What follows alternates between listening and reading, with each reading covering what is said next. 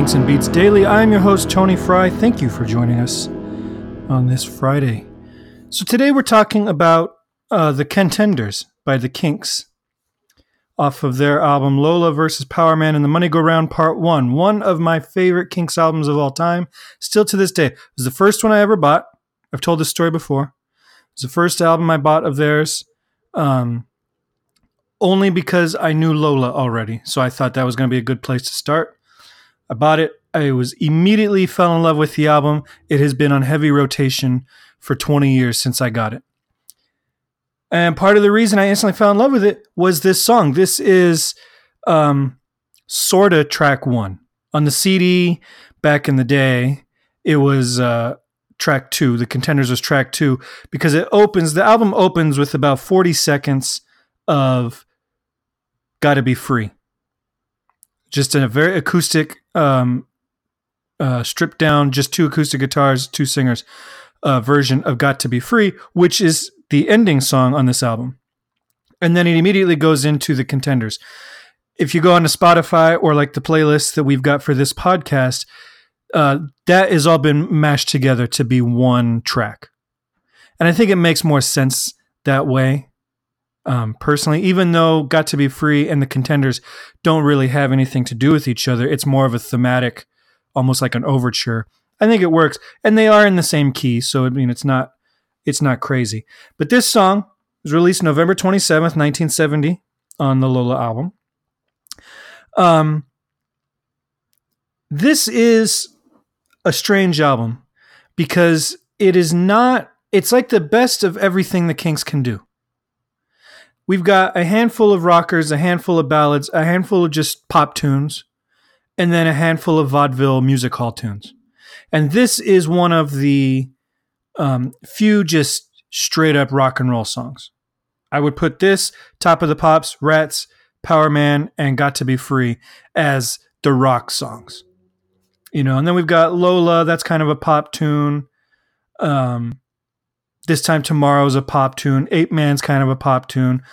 But those songs, Contenders, Top of the Pops, Rats, Power Man, and Gotta Be Free, are just perfect Kinks rock songs. They're riff-based, but they are not the same riff-based style that their early 60s stuff was. This is a more mature 70s style.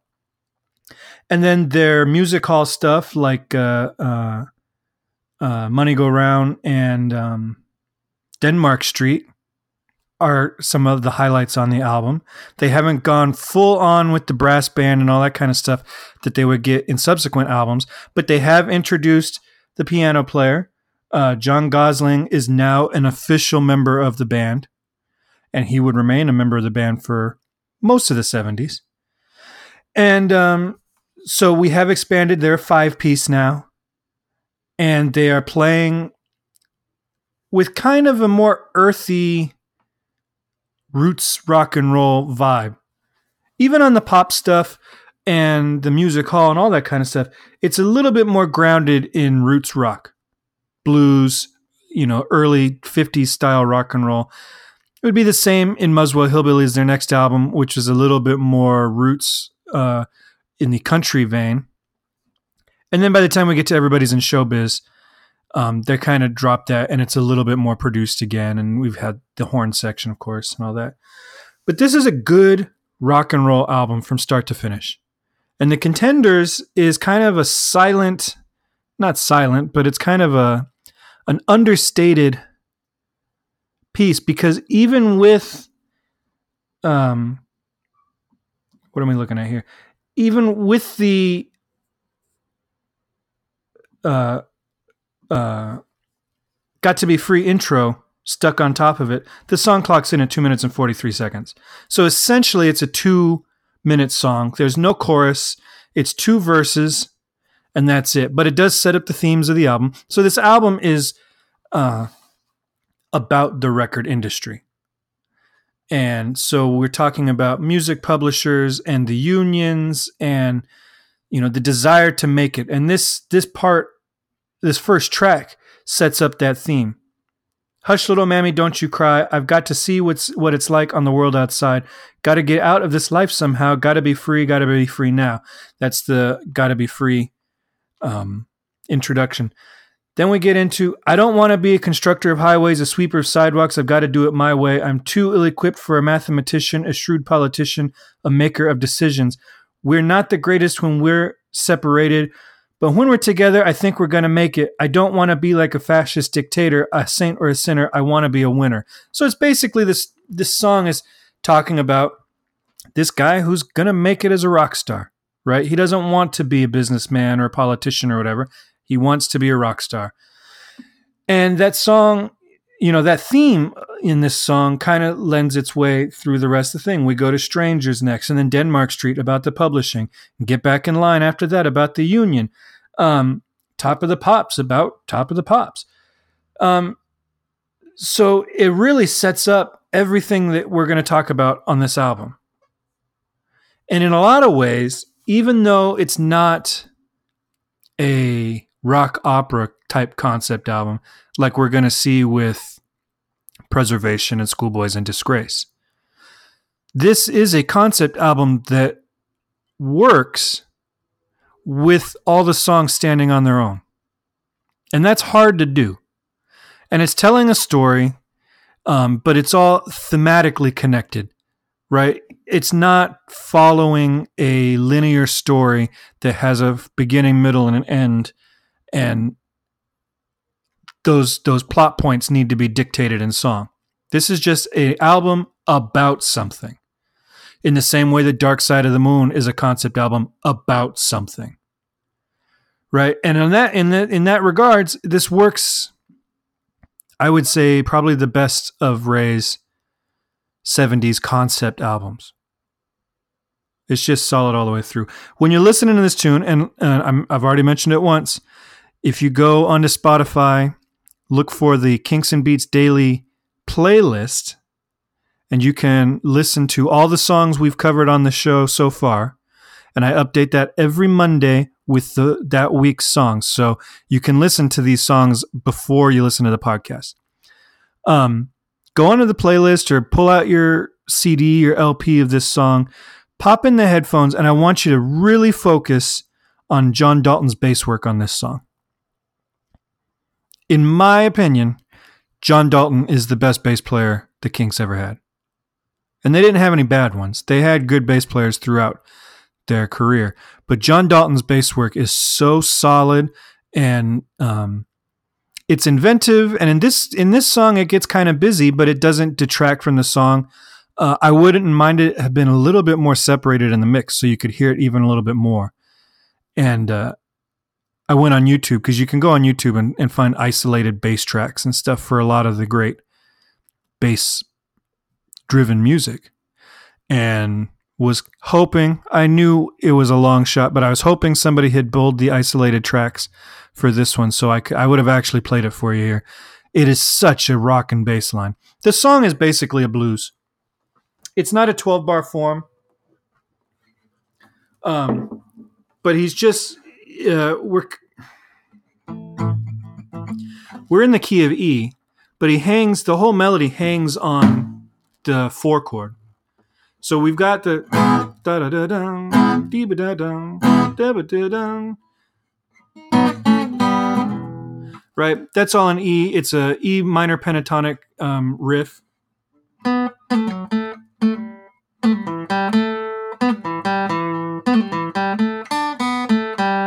It's just an E minor pentatonic. But then when we get into the verse, don't want to be a constructor of highways, a sweeper of sidewalks. I want to do it my way. Too ill-equipped for a mathematician, a shrewd politician, a maker of decisions.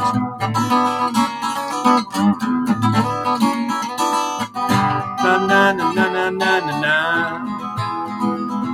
So that's it. He hangs on that A chord, the 4, for the whole verse, and lets it hang and lets it hang and lets it hang, and then finally lands on the 1, and that's when John Dalton's bass blows up, and you've got all these moving guitar lines.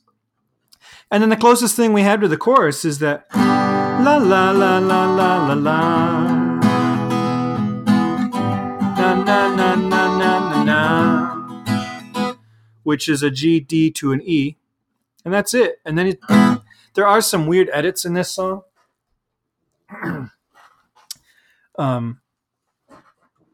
So who knows, what takes and everything were essentially used for the final product, but that's it. It's just those two verses and then this guitar riff and that little, I call it more of a hook than a chorus because there's no words or anything. And that's it. It's a very simple song, but it shows them listeners that this band knew how to do blues and blues style rock. Whether it's the way they're bending and playing the guitar strings, the harmonica playing by Ray on this is very, very bluesy. He's doing some very cool bends and adding these dissonant blue notes all over the place. I think he's underrated as a harmonica player because he doesn't do it a ton, but he's actually got some solid harmonica skills. And I know I just criticized John Lennon yesterday on the show for not being one of rock's greatest. Ray Davies is definitely better than John on harmonica. Not that it's a competition. But this is definitely a band that was able to hang in this form, in the blues tradition, and musically they understood it. And that's one thing I don't think they get enough credit for, is that when they do a blues style song, they do it like a blues band. And when they do the music hall songs, they do it like a music hall pit band would do it. And when they do the pops, like their country songs sound like country musicians, right? They are able to really study the styles that they're utilizing and incorporate it with some authenticity, even though they're not American musicians, right? So some of these things are strictly things they've heard via record. They're not growing up in this tradition of it being sung around the household or whatever. Like, some of the musicians that came out of the American South were brought up with the blues as a household thing. So they're here, they've just studied it and they're masters of it. And they do, for most of the time, they do a very good job of being authentic with these styles and not being like a blues pastiche, but this is a blues style song. So go and listen to it. Just listening to it to prepare for this episode, I ended up listening to like 4 songs on this album. This is such a good album. I think the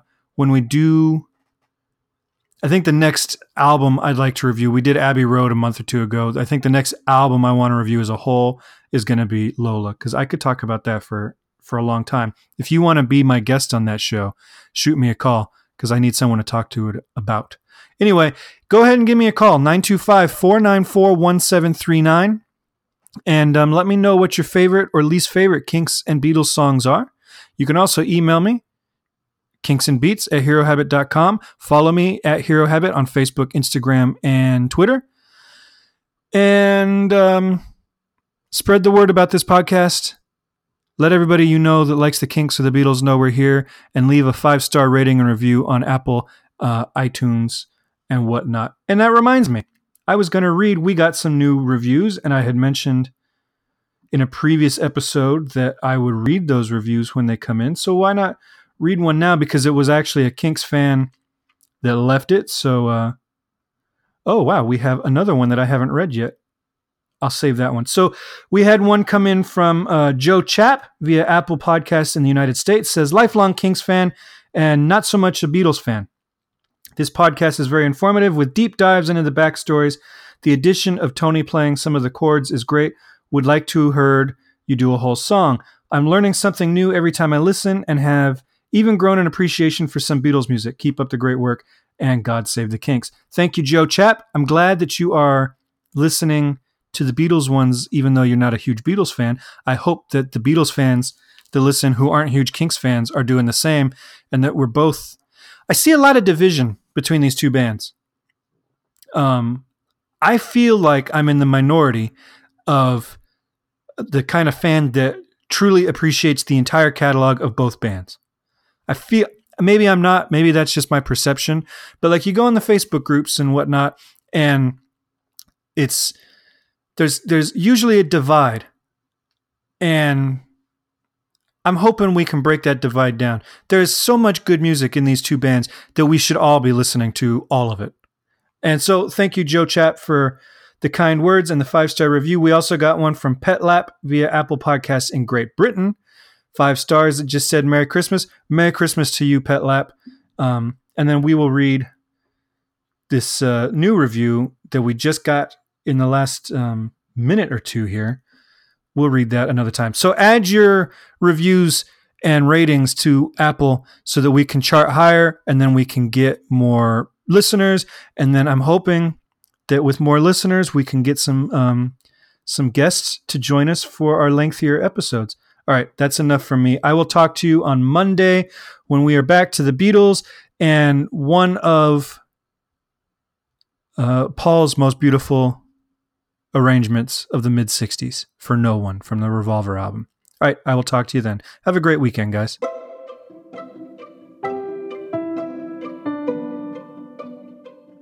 This podcast is presented by the Hero Habit Podcast Network. Swing by HeroHabit.com today to comment on this episode and poke around our growing database of sports and pop culture news, reviews, and collectibles. HeroHabit.com. Collect your heroes.